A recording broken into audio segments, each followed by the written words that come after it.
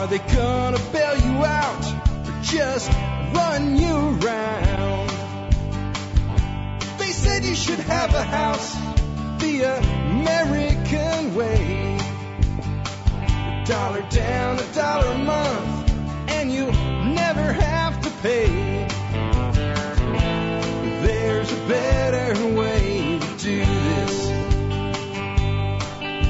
Hi folks, this is Jack Spirko with another edition of the Survival Podcast. As always, one man's view of the changing world, the changing times, and the things that we can all do to live a better life if times get tough or even if they don't. Coming to you once again from Arlington, Texas. Today with episode 519 is September 28th, 2010. It is a Tuesday. And today we're going to talk about something kind of unique, a little bit different than I've ever done before anyway. We're going to talk about making the move to the country, making the move from rural life to, from city life to rural life. I've talked a lot about the, kind of like I guess the house hunter's version of finding a place in the country, you know, what to look for, how to find places, what makes a good bug out location, what makes a good country home, what I would look for in features and things like that. And I've given you resources to go out and look for it. But I haven't talked a lot about the motivation and kind of where it fits in with where we are now at this place in human history. Yesterday, a gentleman sent me an email that told a story. If you haven't listened to yesterday's show, you might want to listen to like the last 10 minutes of it. A gentleman sent in an email and said basically 100 years ago, roughly, my father was a West Texas farmer and had 1,000 acres. But at that time, a West Texas farmer with 1,000 acres was a pretty poor man, but he could make a living, make some money. And, but he saw the change coming and he moved his family closer to the city, but he stayed on the farm so that he could keep working and bringing a harvest and bringing the boys back, at the harvest season only. And that way they could go to the city and find jobs and start working. And eventually the whole family was able to relocate closer to cities and towns. And the family's really prospered by that. A lot of people have good jobs now and a good future, but, the land is gone. And that his father made that sacrifice for the good of his family because he saw a change coming, a new opportunity in the urban world. And it was there, and it was really a good opportunity. And that today it looks like maybe the way that everything is decentralizing with communications and remote work agreements and just the way that life is moving, that now the opportunity exists in the exact opposite direction. That 100 years from now, your family might be a lot better off if you figured out how to make this happen today. I know this is long for an intro segment, but when I heard that, when I read that, I haven't been able to think about much else since. So that's what we're going to do with today's show. Before we get into that topic, though, let's talk about taking care of our housekeeping and our sponsor of the day, number one, MersRadio.com. That's MURS-radio.com. What is MERS Radio? Great way to have secondary communications around your property, and bring in security as well.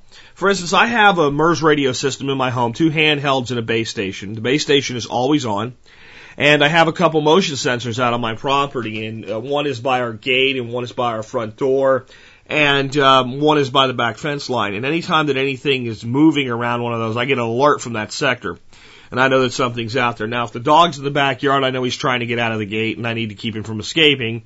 If the dogs are not out there, I know there might be somebody back there that doesn't belong there. And it's a really great way to have a secondary communication line and security blended into one. So check out MERS-radio.com and call Rob over there if you have any questions. He is a master of his equipment. He doesn't sell a lot of variety. He sells specific equipment that he's found to be the best buy for the money, and he's a 100% master of it. And that means that any problem you have, anything you're trying to accomplish with it, if it can be done, he's going to be able to help you get it done. Next up today is the Berkey guy with Berkey Light Water Filtration Systems. I just heard that my Berkey Crown system is shipping today. So I'm really excited about that. It's one of those things I've been meaning to add. I have other methods of water filtration, but I consider Berkey to be about one of the best of them out there, especially for home use, rather than traveling use. So I would, highly recommend these guys. As I've said, I always try to bring sponsors in that I'm willing to spend my own money with. This is another example. There is nothing more important to you than water, folks. Nothing. There are few substances in the world that if I took them away for a few days, you would die. Air's one and water's one. You can go a few days without food if you have to, but you're not going to go a few days without water without ending up dead or damn close to it. And hopefully somebody rehydrating you with what they call a banana bag in an emergency medical situation.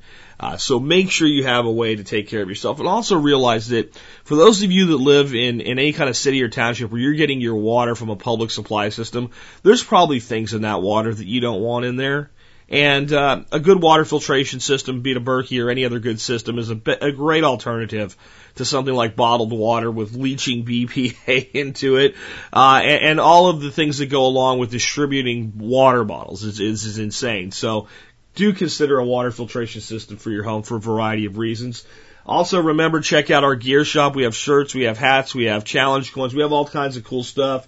Make sure you get to our gear shop once in a while and check out what we have over there. Last but not least, consider joining the Member Support Brigade. Do that. You get exclusive content available only to members, which is about 20 videos by me that are available nowhere else. You get discounts to all of our supporting vendors. There's 22 of them now. You also get about $100 worth of free ebooks. Some of the discounts are really outstanding. For instance, Vic over at Safe Castle gives away his discount lifetime membership. That's $29. In one benefit on a $50 a year membership. So if you think this show's worth 20 cents an episode, consider joining the MSB. You'll get a good ROI, and you'll help support the work we do. Last but not least, I am trying to put together a special show for episode 550. If you have not listened to our 1-year anniversary show, that's the type of show I'd like it to be, please call 866-65-THINK. Tell me what prepping and the survival podcast community have meant to your life over the last year or two. And with that, let's go ahead and get into the main subject today, which again, I think I have an interesting perspective on this, and I'm going to share that perspective with you today, because here's the reality. As a very young child, down into, my 10 years old, that type of range, up till about 12, going right up into the summer of my 13th year, I lived in Jacksonville, Florida. And I lived kind of a dual life there as a kid. We lived way out kind of in the swampy area, an undeveloped area of the city. We rented apartments at that point. My dad didn't want to buy a house down there. Even though we ended up being there for like 10 years, he really wasn't sure how long we were going to stay. He started a business. His plan was to make a lot of money and eventually move back home. And he didn't know how long that was going to take him to do. And he didn't want to get locked into a real estate deal at the time, which I think was a mistake, because I think he would have done very, very well with real estate at that time in Florida. But, who am I to question that? But we lived in an area where I felt like I was in the middle of nowhere. There were miles and miles of trails and swamps that I could tromp through. But yet, it took me maybe 15 minutes to ride my bicycle to the school. And by the time I got to the school, I was surrounded by, not just suburbs, but the city vibe. So I grew up with kind of an exposure to both. And then, when I was just about to turn 13, we moved back to Pennsylvania. Actually, in the summer I was going to turn 14 because I started high school that year. And then I went through my high school years in a small town in Pennsylvania where I had always wanted to be. I wanted nothing more than to move back there. From the day that I was, a little bitty guy starting kindergarten, that we moved down to Jacksonville, I dreamed of the day we would move back and I could hunt and fish with my uncles and be back in there. And I got up there every time I could. I mean, I would spend my entire summers staying with my grandparents even before we finally moved back. And we went up every Christmas, and there was, any time of the year that I could get away and get up there, I wanted to be there. And then something happened at 17. I was in high school getting ready to graduate, and just maybe a month or two away from graduation. And I started looking around at this town that I had loved certain things about. And I said, I can't stay here because there's nothing here for me. And so I joined the Army and thought, well, maybe that'll give me a skill and I can come back. And I decided to, even though I could have done anything I wanted in the Army, I decided to be a mechanic. I really didn't know why, but I guess in the back of my head somewhere was, if I go to learn to work on this great big diesel equipment and these big equipment, trucks and cranes and this road construction equipment, well, I can come back here and there's going to be work for me as a mechanic. I can do that working for all these big road construction crews. I can do that for the coal industry. So, my thought was I don't want to be a coal miner. I had worked at, with my dad in a kind of a bootleg coal operation on and off as a teenager, and I knew how hard that work was, and I went, I don't want to be that for the rest of my life, but that's the industry here. So I left and I went off to the Army for a few years, and I came back and I realized being a mechanic was kind of cool, but I didn't really want to do it for a profession. And I looked around at the town and I realized I had changed and the town had not. So I moved to a big city, Dallas, Texas. I built my career. And over just a few years, I went from being a guy packing boxes for $6 an hour in a warehouse to a six-figure earning salesperson in the technology and telecommunications industry. That led me to a position with a company called Fluke Networks, where I took over the Northeast region, which let me go back to Pennsylvania. It wasn't feasible for us to live in the area that I grew up, and it really wasn't what I wanted either. So I ended up living in a town called Northampton, Pennsylvania. And in Northampton, I had everything that was beautiful about where I grew up as a teenager in Pennsylvania, but a lot of the destruction of the mining wasn't there, the strip mining and things like that. And it seemed like the mentality of the people was a little bit less of a depression mentality, which we'll talk about a little bit later, I guess. But people seemed a little more optimistic there. And it was a beautiful place, and it was a small place. And I would tell you, and this is not braggery, this is just based on the demographics of the area, in the neighborhood we lived in, which was about 20 houses spread out over about 35 acres, I was probably the highest earning person there, other than maybe the one, and I'm not even sure, maybe the one guy that owned his own business, but pretty much the median income in the area was about $40,000 a year. So we were able to have a really good life because we didn't buy the type of house that most people that made the income we made would have bought. We bought the house that middle income people would, buy up there. We paid $129,000 for our house. And a piece of me will always live in that home. I don't know who's there now. I guess the people we sold it to, they might have sold it by now. I don't know, but it was amazing to live there. And my son got to grow up through, kind of his junior high years in that environment. And then I just couldn't work for that company anymore. I'll put it that way. And I couldn't do what I was doing anymore. So we came back here because this is where my wife's family was. And now we're back in the middle of the city and we're planning our eventual permanent move to the country. Which means, and I know that was a long way to get to this, but what it really means is that when I talk about this subject, I talk about it with what we call this is permaculture expanding into all walks of life. In a permaculture system with gardening and building a forest garden, you talk about stacking, and you stack plantings in layers and you stack them in time. So that certain things that you're planting today are small.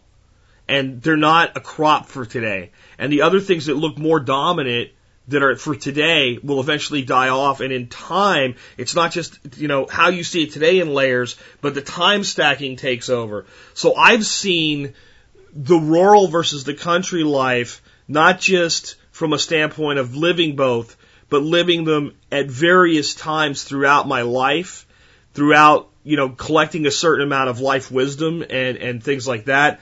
And watched an incredible evolution of technology during the same period of time. And, I'm sure there's other people have done it, but I never really examined it until I thought about this guy's question yesterday. So I'm sure most people that have done this haven't examined it and explored it. And what it's led me to understand is a few things about why people think the way they do about both sides of the equation and why people limit themselves, why people say, well, I'd love to live in the country, but I can't do that now. Or I'd love to live in the city, but I can't do that now. Or, if I move to the country, there's going to be nothing for my kids to do and other things like that. One thing I want to talk about is, well, why did I leave in the first place? And when I look at everything I have now, leaving was the right choice. I have this show and I have this audience and I have this community that I dearly love.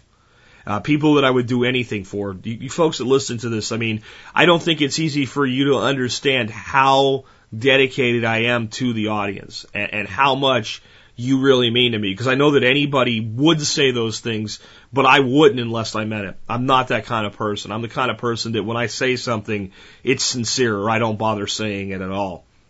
unless it's said in jest. I have a wonderful wife. I have a wonderful son. I have a wonderful life. We have a beautiful home here in Arlington that soon will become somebody else's, that even in this real estate market was a smart buy and is going to be easy for us to pass on to someone that wants to build their life here in this type of environment. I have a beautiful place we're going to be moving to. Those who have seen the pictures of it, it is gorgeous. I have what I consider semi-retirement at the age of 38. When I look at what I do every day, and I'm usually done by noon now, and I usually do a lot of other things, but I do them because I want to, not because I have to. You know, I do videos and I do other things, and it's because I do research for future shows. I work on my book. You know, all of these things are things I want to do anyway. So I feel like I'm semi-retired at 38. So it was the right move. But why did I make it back then? Because I'll tell you what, at 17, when I put my hand up and said, I solemnly swear to defend and uphold the Constitution of the United States, and became a soldier and left and got shipped all over Central and South America, I had no idea that this is what my life would lead to. A little bit of me even kicked around staying in the Army for 20 years, you know. They looked at all those ranks and thought, you know, here's how much they get paid. And, you know, what a sergeant made in the Army, even back then, wasn't a lot of money, but to a kid from the coal region, it looked like a pretty good life. But I left because there was nothing that I could do there that was going to allow me to reach my potential. And that's what it really came down to. And that was a sad fact. And it's a sad fact about a lot of towns throughout the United States that are wonderful places to live. But young people grow up there and they look around and they go, what is there here for me? I can be a coal miner like my father, or I can, you know, go to college and get a job as like a school teacher. There was a very limited plethora of things where you could make a little bit more than minimum wage and actually have some benefits and a decent career and an opportunity for retirement and things like that. And it wasn't enough for me. But times have changed. I talked about time stacking, and this is what I mean. In 1990, when I was graduating high school, which seems like yesterday to me in some ways and seems like forever ago in others, there was no way for me to do anything in Minersville, Pottsville, Pennsylvania, that area, other than things that would have an effect in Minersville or Pottsville, Pennsylvania. There was no internet yet. There was no decentralized communications, as this gentleman talked about yesterday. Property was relatively expensive compared to the median income level.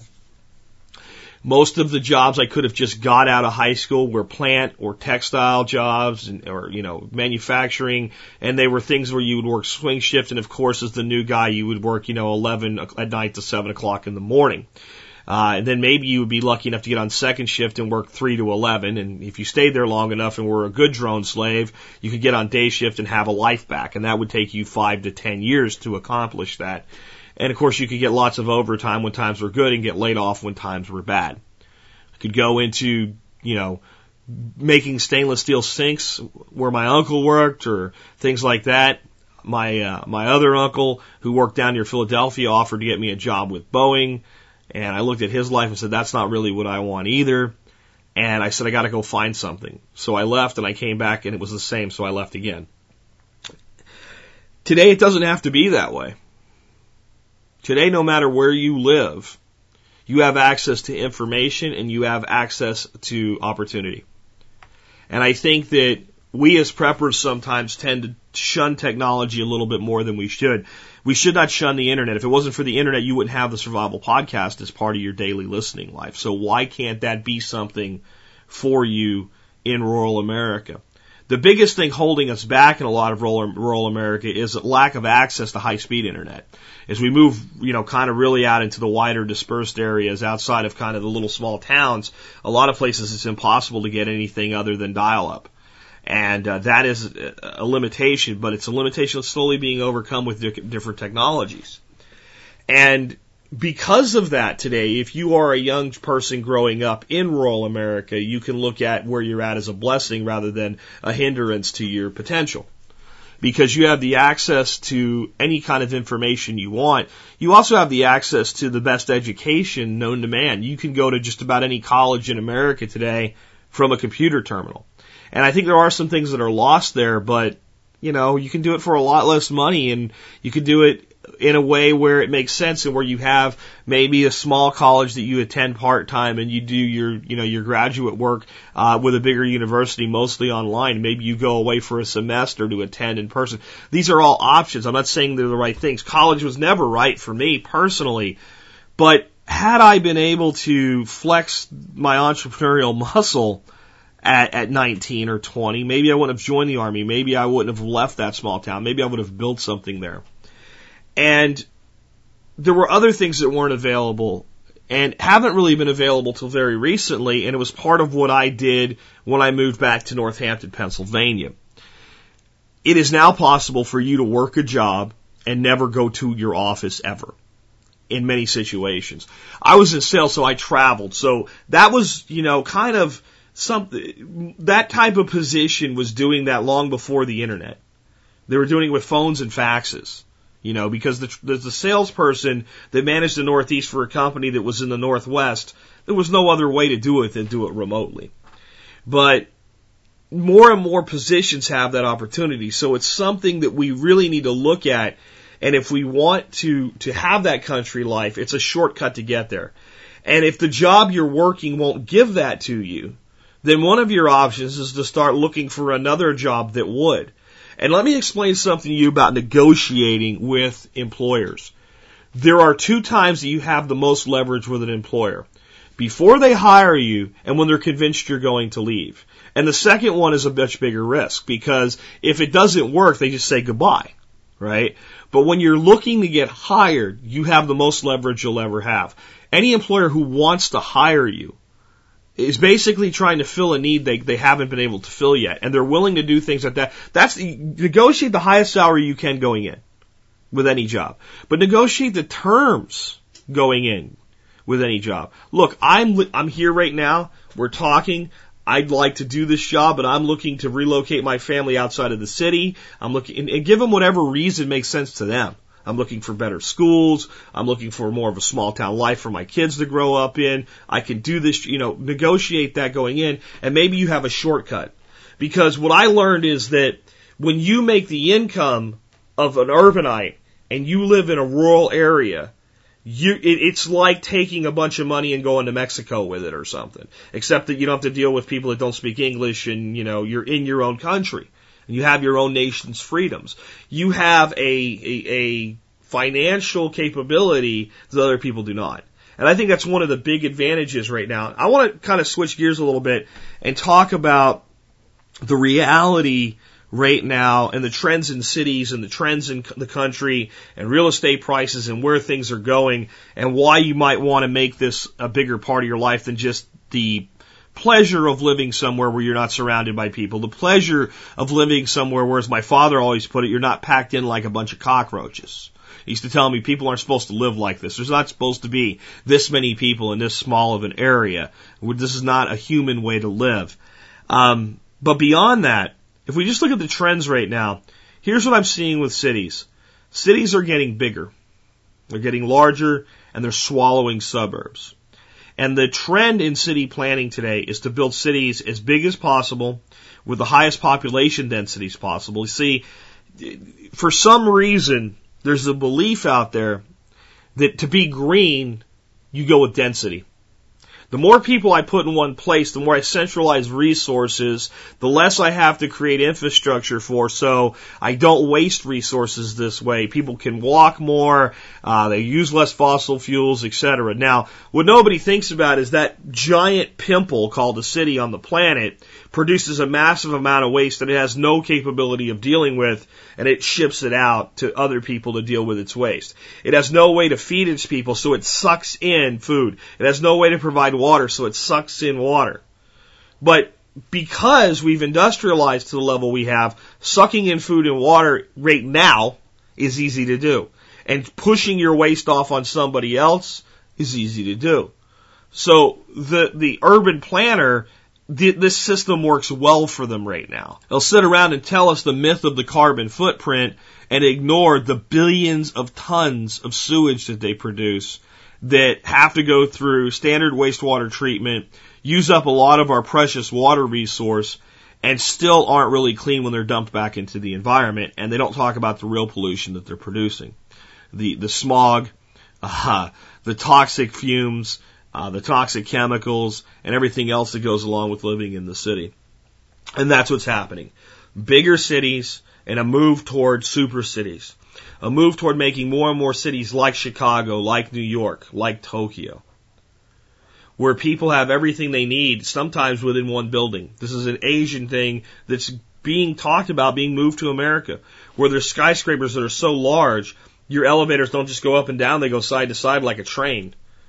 And you could literally live in the same building that you work in, that you shop in. And what a wonderful place, because you won't drive an evil car and produce carbon. And I'm not saying that that life is wrong for everybody, but it's wrong for me. And as we're seeing that, we're seeing the city property that is the suburbs, the close-in suburbs, have a very limited future. Those suburbs are going to have to be eventually converted, a lot of it into farmland to support these cities, because we're going to go into a food shortage. And that land is going to become more valuable for growing things than for people living on it. And more people are not going to want to live there. They're not going to want to live with the hassle of having to get into the city. So they might as well, if they're going to work there, live there. Especially as we build these futuristic megacities. Or if I don't have to go into the city, to hell with this, let me get away from this mess and move out. So there's this belt around a lot of cities that I see eventually falling. Falling to some good things environmentally and falling to some bad things from simple degradation. You can see it in the cities that are dying already, like Detroit. But the cities that are doing well, I think long term, are going to go through these same cycles. Not all of them. There's certain cities that are going to go through these cycles more than others. They're going to be the ones that have the most limited access to water and other resources. So California. Definitely California. New York City, I can't see anything other than that place continuing to expand and take places up. But I also see that as being a place that, you know, things like the suburbs out on Long Island and Staten Island and all like that, that's probably going to be one of the surviving suburbs. You know, it really is, because it has so much going for it. But these cities like Chicago, watch a lot of this stuff get eaten up. Watch people just abandon it. Watch more and more people move further in or further out, and that creates this vacancy in the middle. And these older neighborhoods, they'll be the first ones to be, and it's already happening. We have neighborhoods in Detroit being bulldozed and turned into micro farms. And what we have to understand is the house that's only 20 years old today is going to be 50 years old in 30 years. And a lot of these neighborhoods that look beautiful today are going to go through the same decay. So there's an overall trend that city property is becoming worth more for the urban planner, and I think eventually worth less for the person in the suburban environment. On the other hand, rural property, as more and more people realize the freedom that this new economy creates and they move toward that rural environment, we start to have, you know, there's only so much of that property available. Most people that live in a place like that live there by choice. A lot of the property that's owned in these places has been handed down from father to son to daughter and on and on and on for generations. And the land, or at least a portion of it, stays in the family. A lot of places, you know, I've seen places where people, you know, the old man owns 100 acres and he doesn't farm it anymore. So as his kids grow up, he sells off 3 and 4 acre plots to his kids. As more and more people look for that land, it's going to drive the price of that land up. And it doesn't have to be a lot. This is like one of these tipping point issues. It doesn't have to be everybody. I could be 90% wrong about my projection if I'm 10% right. And 10% of these people move out into the country. Just 10% of what I'm suggesting. What does that do to rural land prices and rural land demand?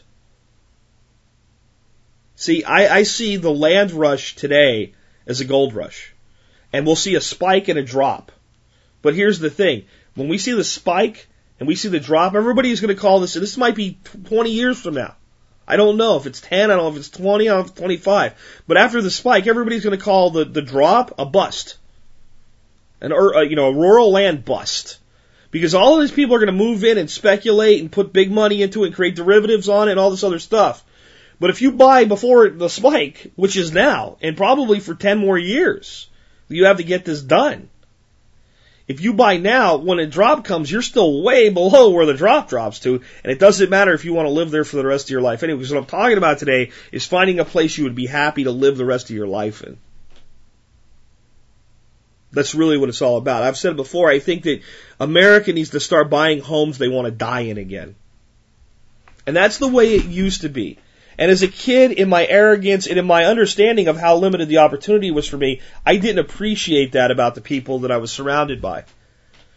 I actually remember having a conversation with a friend of mine. We were both talking about getting out. This was after my time in the Army, and I had a little bit more worldly understanding of things, and a little bit more understanding of how limited I was there, which on some levels was good, but there was some arrogance and cockiness that comes with being 21 years old.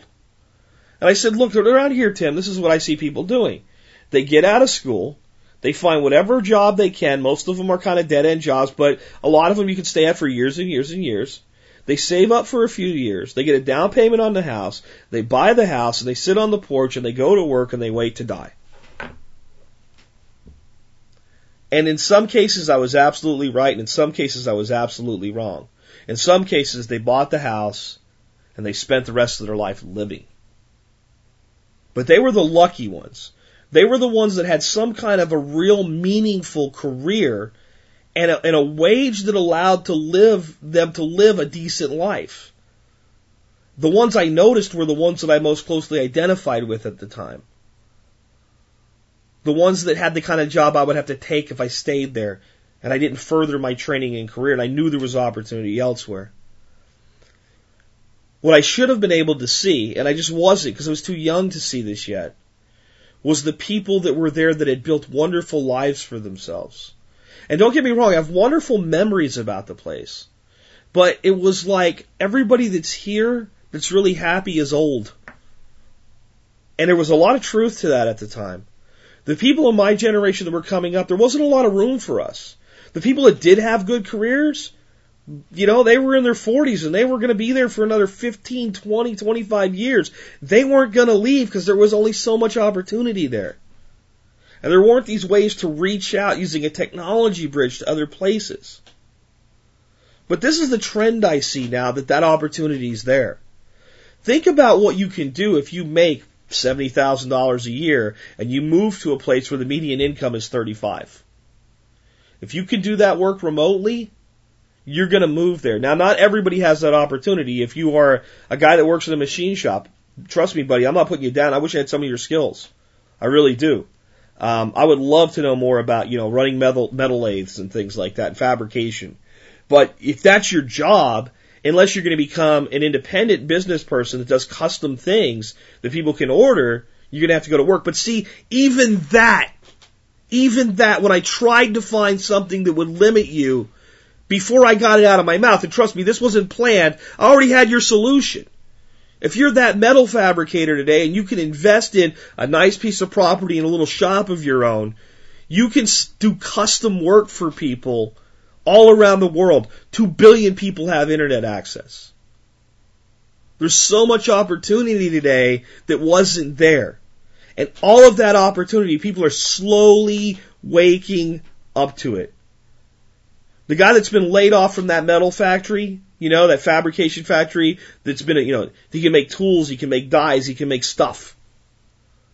That did it for 15 years and became a master of his trade, is slowly waking up to the idea, wait a minute, I'm on these forums every day looking at people that want parts for firearms, and I can make those parts. Or I'm on these forums every day with people that, my wife's on the forum of people that do arts and crafts and home decorations, and I wonder what I could build that would be unique for things like that. And in every profession, people are waking up to, I can do some portion of what I know on my own. And if I can do enough to pay the bills, then we're independent of where we live. And that's pushing people to where they want to be. And I believe the majority of people that live in the suburbs today would rather live in the country than live in the city. That's why they live in the suburbs in the first place. The suburbs are an attempt to bring country living to the urban lifestyle. And you tell me if I'm wrong. Because if you wanted to be in the city, you'd get a condo in downtown, you'd walk to work. That's no place for my kids to grow up, etc. This is something else I really want people to understand today. We all do what we most want to do all the time. That is going to really stick in a lot of people's throat right now. A lot of people are going to, I'm going to say it again, and it's going to bother you more the second time if you've never heard this before, if you've never had this self-examination before. Everybody does what they most want to do all of the time. Unless you're in jail. Let me give you an out. If you're not in jail, you don't get an out on this. And I'll explain to you what I mean. I'll often say things like, yeah, we're moving to Arkansas and that's going to be great, but if I had my way, we'd be moving somewhere more like Wyoming or Montana. And maybe Colorado, but somewhere further out, somewhere with bigger country, somewhere with honestly a more temperate climate. I would even look in places like Wisconsin. I would even look at places like New England. New Hampshire would be great. I'd love to be part of this pre-state project. Somewhere more like that, bigger mountains and the more temperate climate and real winter. But we're going to Arkansas because that's the closest I can get and make my wife happy. So you'd say, well, you're not doing what you really want to do. I'm doing exactly what I want to do. For years I said, well, I've got a son to raise and we've got to get him through high school and all here in Texas and get him off to a good start. But if he was already raised up and ready to go on his own, I'd move now. If he wanted to go there, I'd move now and take him with me. And people would say, well, then you're not really doing what you want to do. I was doing exactly what I want to do. We do what we want to do under the circumstances that we're in. And we choose which circumstances to change and which circumstances to embrace. So wherever you are in life right now, wherever you're living, no matter what you've told yourself to create some level of comfort and some level of circumstantial victimhood, you're full of shit. You're there because you've chosen to be. And somebody right now is packing a box in a warehouse with a set of headphones in, and you're pissed. I'm sorry. You're there because you've chosen to be, for the time, under your circumstances. Everybody that has a wife that says, well, I'd like to do this, but I have to compromise with my wife, that's because you want to. That's because you want your wife to be part of your life. Everyone that says, well, I've sacrificed for my children, that's because you value your children and you love your children and you've sacrificed for them because you've chosen to. No one put a gun to your head. These are all things, and if we don't become in touch with them, then we limit ourselves and we say, well, I can't because. Instead of looking for, well, how can I? And I think that's one of the most important questions. If you really want to make this move, that's what you have to ask yourself is, how can I make this happen? And what am I sacrificing? And why am I doing it? And what is the length of that sacrifice? And does it make sense? And if we don't answer those questions, then we just end up mired in self-choice that we see as someone else's choice. And I think we also put a lot of misconceptions into them. So I want to go through some of the misconceptions right now. Number one is that, well, I've lived in kind of this urbanite environment, suburbanite environment all my life, and there's people and there's friends and, we have things to do and, places to go, and if we move out in the country, we won't have anything to do.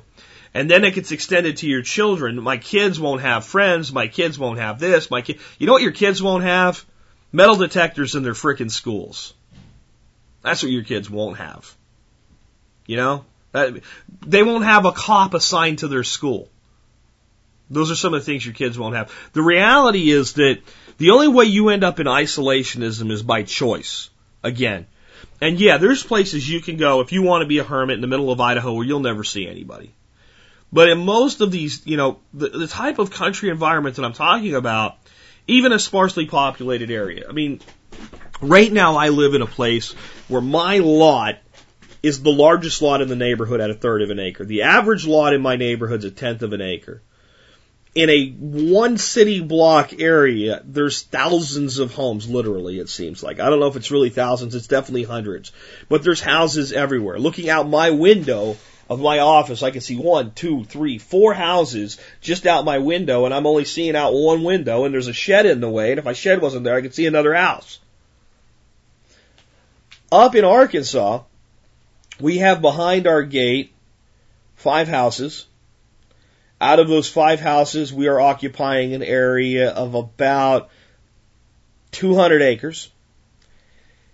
Within that 200 acres is another 100 acres that the land developer left as a permanent buffer zone that will never be developed and never be owned by anybody, that he's going to retain as a buffer. And it's not really suitable for building anything on. He just decided there needed to be a natural buffer zone that would be, he's kind of an environmentalist type guy. So we're looking at, 300 acres of land and 5 houses. I know every person that lives there on a first name basis. Every time I'm up there, they come down to see me or I go up to see them. I know their children. I know them better than I know the people that live on my cul-de-sac here in Arlington. Because they're more open. They're more willing to reach out. There's more community there. I only go there about every other month for a few days. Imagine living there. When I go into the small town of Hot Springs, everybody's friendly. I talk to people. We have conversations with people about, that run little shops. How did you buy this shop? We talked to one guy, they bought the shop. They were there for 10 years. They were selling it, and they're selling it. They're going to go and they're going to move down to Mexico. We had that conversation in 5 minutes while we were buying one of his little, doodads to give to our niece. It's not isolationism to live in the country. I think the community there in many ways is much stronger. I also think there's another view that if I'm going to move to the country, I need this vast area of land. I need 50 acres, 100 acres. When I ask myself how much land is enough, I say first, it's relative. That's your choice. Your choice to how much land is enough. And then I say, well, how much land is enough for me? And I have 5 acres and it's enough. I would prefer 10. I would love 20. I would adore 1,000. Right? But I know I can't make use of that much land. But once I get over about 10 acres, I want the land more as hunting land and to be a protector of the land. To make sure no one else does anything to that land. To let it be what it is. And then I say, let's pull really back and say, if I want to live as a homesteader, I want a homestead. I want my garden, I want my greenhouse, I want a little forest garden, I want a berry grove. How much land is enough to do that? My little chicken coop, whatever it is that does it for you, 1 to 2 acres is plenty. And I think 2 acres is beautiful. And that's very affordable in a lot of rural America right now. And the further you go out, the more affordable it becomes. And I'm telling you that in time, the further you go out, the more valuable it will be. And when I say there is a threshold, there is that island of nothingness in the middle of nowhere, when I say further out, that if that's you, that's fine. But what's going to be really valuable in the future is going to be good rural land, relatively close to small town communities, with small town communities that are far out from large urban centers, with good means of communication and transportation between the three. That's going to be such a sweet spot. And there are tremendous values in that type of property right now. Now, does it mean it's cheap? That's not what it means at all. It means that there's value. In other words, if I'm wearing I would never do it because I don't see the value in a Rolex, but I do understand that I can sell it. So if I were wearing a $10,000 Rolex watch, okay, $10,000 retail price Rolex watch, that easily would be able to be taken to any pawn shop in America and sold for $5,000 on the spot like that, and I was willing to sell it to you for $3,000, $3,000 is a hell of a lot more money than I'll ever pay for a watch, ever. And if you gave me $1 billion, I would give away $500 million before spending $10,000 on a watch. I just think it's wasteful. But I would do it before I spent $3,000 on the watch, honestly. But if it's a $5,000 immediate return, and you're wearing the watch and say to me, Jack, this watch is worth $10,000. Every store around here will pay you $5,000 for it. I need the money now. And I know you're not scamming me. Will you give me $3,000 for it? Of course I will. Why? Because the value. It's expensive. It's even extremely expensive relative to the item. But since it's able to be resold for a higher price, it has value. And it's not the same formula because you can't buy this land and flip it for 20% more tomorrow. But it's underlying value. It's real worth. And when Chris Martinson was on, this also had me thinking this way.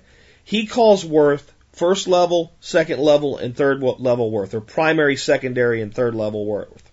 And primary wealth is land. Primary wealth is a stand of trees. Primary wealth is the farm. Secondary wealth is its production. And tertiary wealth is all the paper bullshit that's used to control primary and secondary wealth. And when we look at a piece of property like that as a piece of first level wealth that we can produce, that can then turn around and produce secondary wealth for us. Whether that's wealth that we turn into third order wealth by selling it off, like running a small farming operation, or consuming it ourselves and supplanting our expenditures of third order wealth, it's an extreme value. And to me, it's more value, it's got a better value ratio today than it will ever have. All of these people that are out there telling you, don't buy houses, don't buy real estate, blah, blah, blah, they're full of shit when it comes to the right kind of real estate. Because where is Jim Rogers putting his money? Where is George Soros putting his money? Not that I idolize either one of these guys, but when you start looking at where billionaires are putting their money, they know what the hell they're doing. They're buying rural land, folks. Now they're buying, thousands and thousands of acres of farmland. Well, I can't play that game of Monopoly, right? That's not me. But I can buy my little 5-acre plot, my 2-acre plot, my 1-acre plot. I can emulate that and improve my quality of life at the same time. And I think we need to start looking at how we can pull this off before we're old. I have talked to so many people in my life, and here's what they say. Well, one day I'm going to retire. When I have that retirement money coming, I can sell this big house in the city, and then I can move out in the country and live that dream. The kids will be off at school. They'll be able to do whatever they want. I can do whatever I want, and I can get my little shop, and I can tinker around, or I can get my tractor and put in my little micro farm, or whatever it is, to go fishing and hunting every day, or take people for walks in the woods. You might be dead first. Do it now if you can. And if you can't do it now, ask, how can I do it as soon as possible, if it's what you want? I am going to tell you something that you will find oversimplifying, but if you'll try it, you'll be amazed at its results. The shortest way to solve a problem is to start asking yourself day and night, how can I solve this problem? That's it. There are 1 million answers, 1 million solutions to any problem. Out of that 1 million solutions, maybe 5% will work for you. Alright? And they'll be custom to your tolerance level, what you really want, how much sacrifice you're willing to make, etc. And if you ask that question every day, multiple times a day, if you focus on it and say, this is what I really want, things will start to align. You'll start to cherry pick the portions and the solutions that will work for you and the angles that will lead you to your goal. And in far less time than you believe is possible, you will have a formulated and operational solution in place. And you will be able to get what you want done. You can do that, or you can wait to be 70. It's up to you. A lot of us don't make it that long. It's not good enough for me to know that I could have stayed in corporate America and kept earning the big salary and working my ass off and saying, well, you know what, man, with the kind of money I'm making, I can retire early, baby. I can do the 59.5 thing. Start digging into that big, huge 401k at that point. Fluke even had a pension. I don't think they do anymore, but they even had a pension at the time, and it got converted at some point. So I took all that pension money too and converted it into something and stayed there and, just worked as hard as long as I could, and to realize that, working for that 59.5 and at 52, I could have killed over from a heart attack from stress. Not good enough. Not good enough. There are sacrifices. There's definitely sacrifices. There's certain things that are very attractive about living the typical American dream life. If there weren't, no one would do it.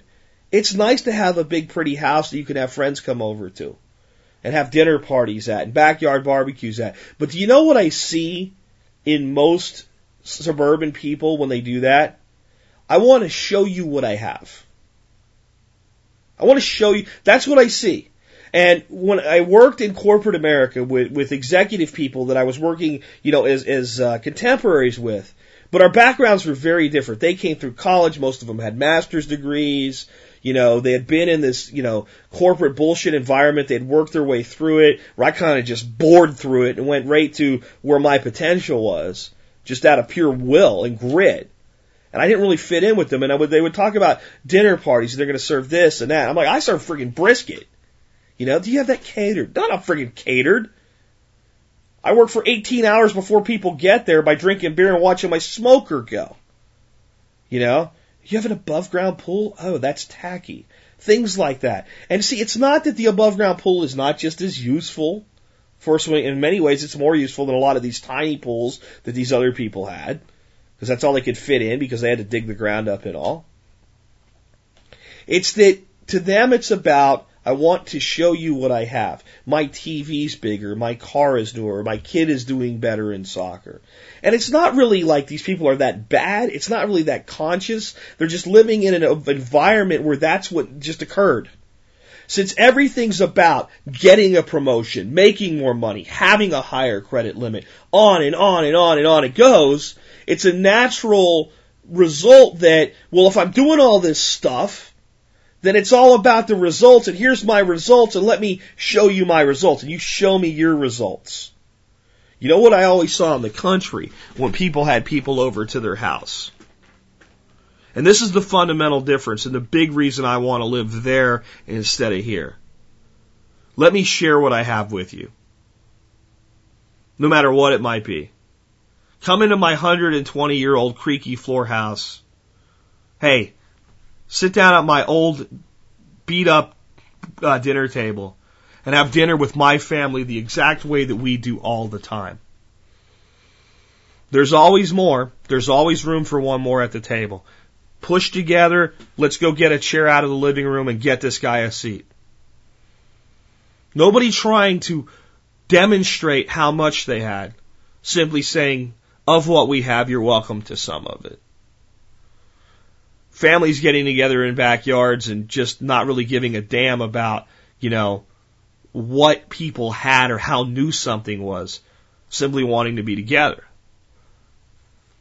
And the reason is because in those environments, people tend to be in the same place. They've all had to work really hard for what they had, but they did it in a different way, and a lot of themselves are in what they have. They weren't able to go out and buy it with a MasterCard. They didn't call a guy to build the deck.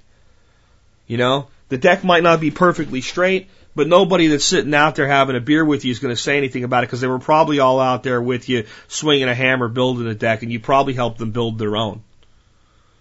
This is the difference. And it comes with an ethic that I find lacking in our urban environments where our reward system is based on get it now, pay for it later. And I don't mean just in credit. I mean in so many other things. I mean in what people are told is important. Why do people stay in school and go to college now? To get an education or to get a job? I mean, they pay lip service to an education. But if you're going to get an education, shouldn't you be educated in the things that you love and care about? Why do we have people going to college? Why are people going to college and spending $10,000, $20,000 a year to go to a school where half of what they learn they will never use? And more than half of what they learn they don't even want to know. Let me say that again and really drive that home for you. Why are people spending $10,000 to $20,000 a year to go to an institution that's supposed to serve them where half of what they learn they will never use and over half of what they learn they don't care to know? And those people that go through that system are the primary wealth holders in these urban environments. And you wonder why they're screwed up. And I don't just mean the urban environment, I mean the people. Why are the people screwed up? Why are they so far off their life path? Last night I watched a show this is small town America. Morgan Spurlock, the guy that did Super Size Me and lived for 30 days on minimum wage, he's got a show called 30 Days now, and he did one on coal mining. And he was with these coal miners in West Virginia. And a lot of them are very torn because they know what coal mining is doing to the environment, especially, the strip mining and mountaintop removal stuff. But these guys are all shaft miners, and even they know what they're doing to the environment. They know about slurry and runoff and all of the waste products that are produced. But they also know how dangerous their jobs are. They watch all these older men that have been there with them in these mines fall the black lung, one after the other after the other. And when you ask any one of them, why do you do it? They said to do it for the money, so I can provide a life for my kids. And this is the problem with our society today. We do everything for the money. Where can I make the most money under my circumstances? We have stopped asking the more important question. What can I do that will give my life the most meaning? And that doesn't mean being a monk and being poor. It does mean figuring out how to make do with less. It means being a modern survivalist. See, again, I'll bring us back to a grounding with survivalism. If we prepare to be able to live our lives without systems of support, then eventually we create a solution for ourselves where we can live with limited systems of support very, very, very well. Survivalism leads to early retirement when practiced properly. And I think that what you really need to ask yourself today is, do I want out of the city if you're there now? Or if you're in the country, do I want to improve the way I'm living out here right now? If you feel trapped, you have to ask yourself, how did I do this to myself? How did I do this to myself? If you ask any other question, you're full of shit. You're not being honest with yourself. You're not going to get an honest answer from yourself if you can't ask yourself the honest question. How did I do this to myself? Why did I do this to myself? What good has come from it? What bad has come from it? What sacrifices am I willing to make to change it? What is my timeline for change? The big thing I want you to understand is it can be done. It can be done. But it comes down to you and what you want, how you want it, where you want it, how bad you want it, and when you want it. It really does come down to you. And I think that now is a good time for you to ask yourself the question. And the first question is, do I want it? Because a lot of people think they do and they really don't. And I don't mean that you're not willing to sacrifice so you don't want it. I mean, they don't really want it. They really like what they have. They like bringing people over and saying, look at what I've done. Look at what I have. Let me show it to you. But I think the vast majority of people, they follow that human instinct, and what they would really prefer when they have someone over to their home is to say, let me share what I do have with you, regardless of what it is. And I just think that ethic is stronger the further we move away from urban environments.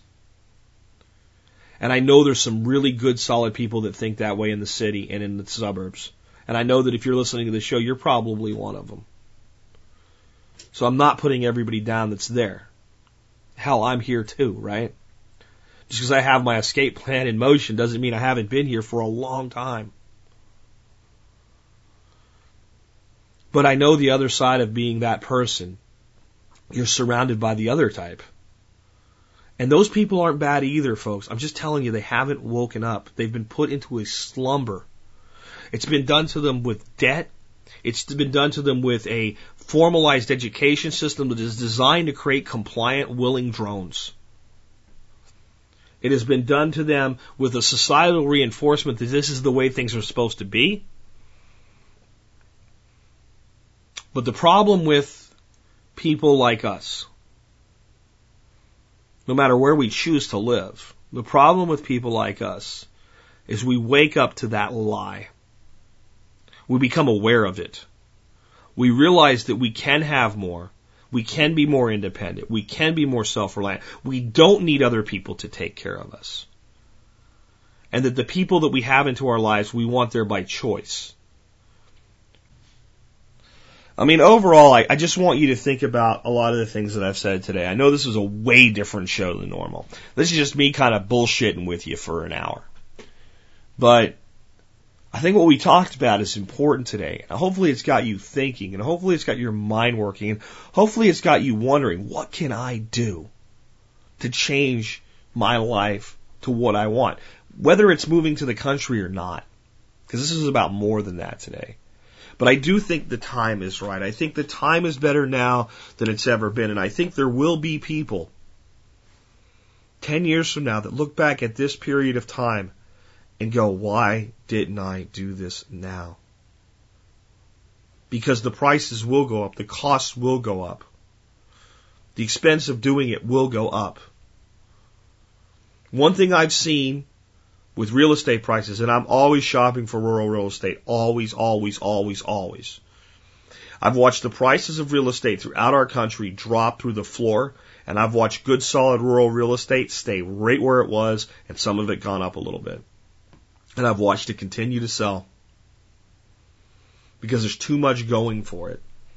And there's too much new opportunity to live there without being stuck geographically to a place.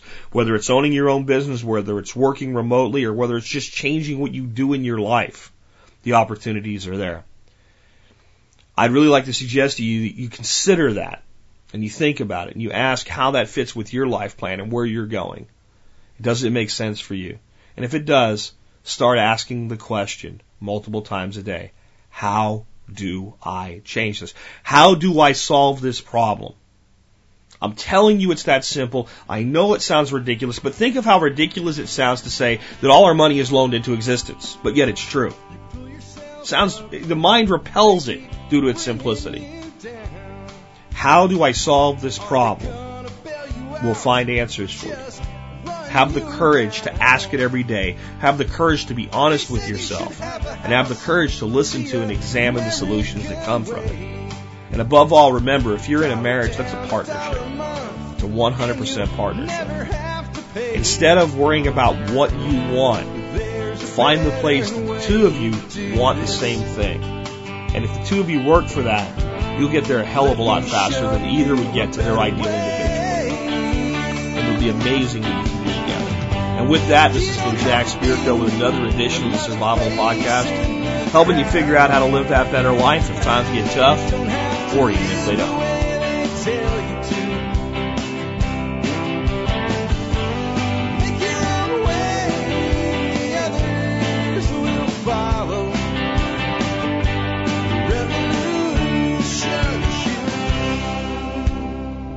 Revolution is you.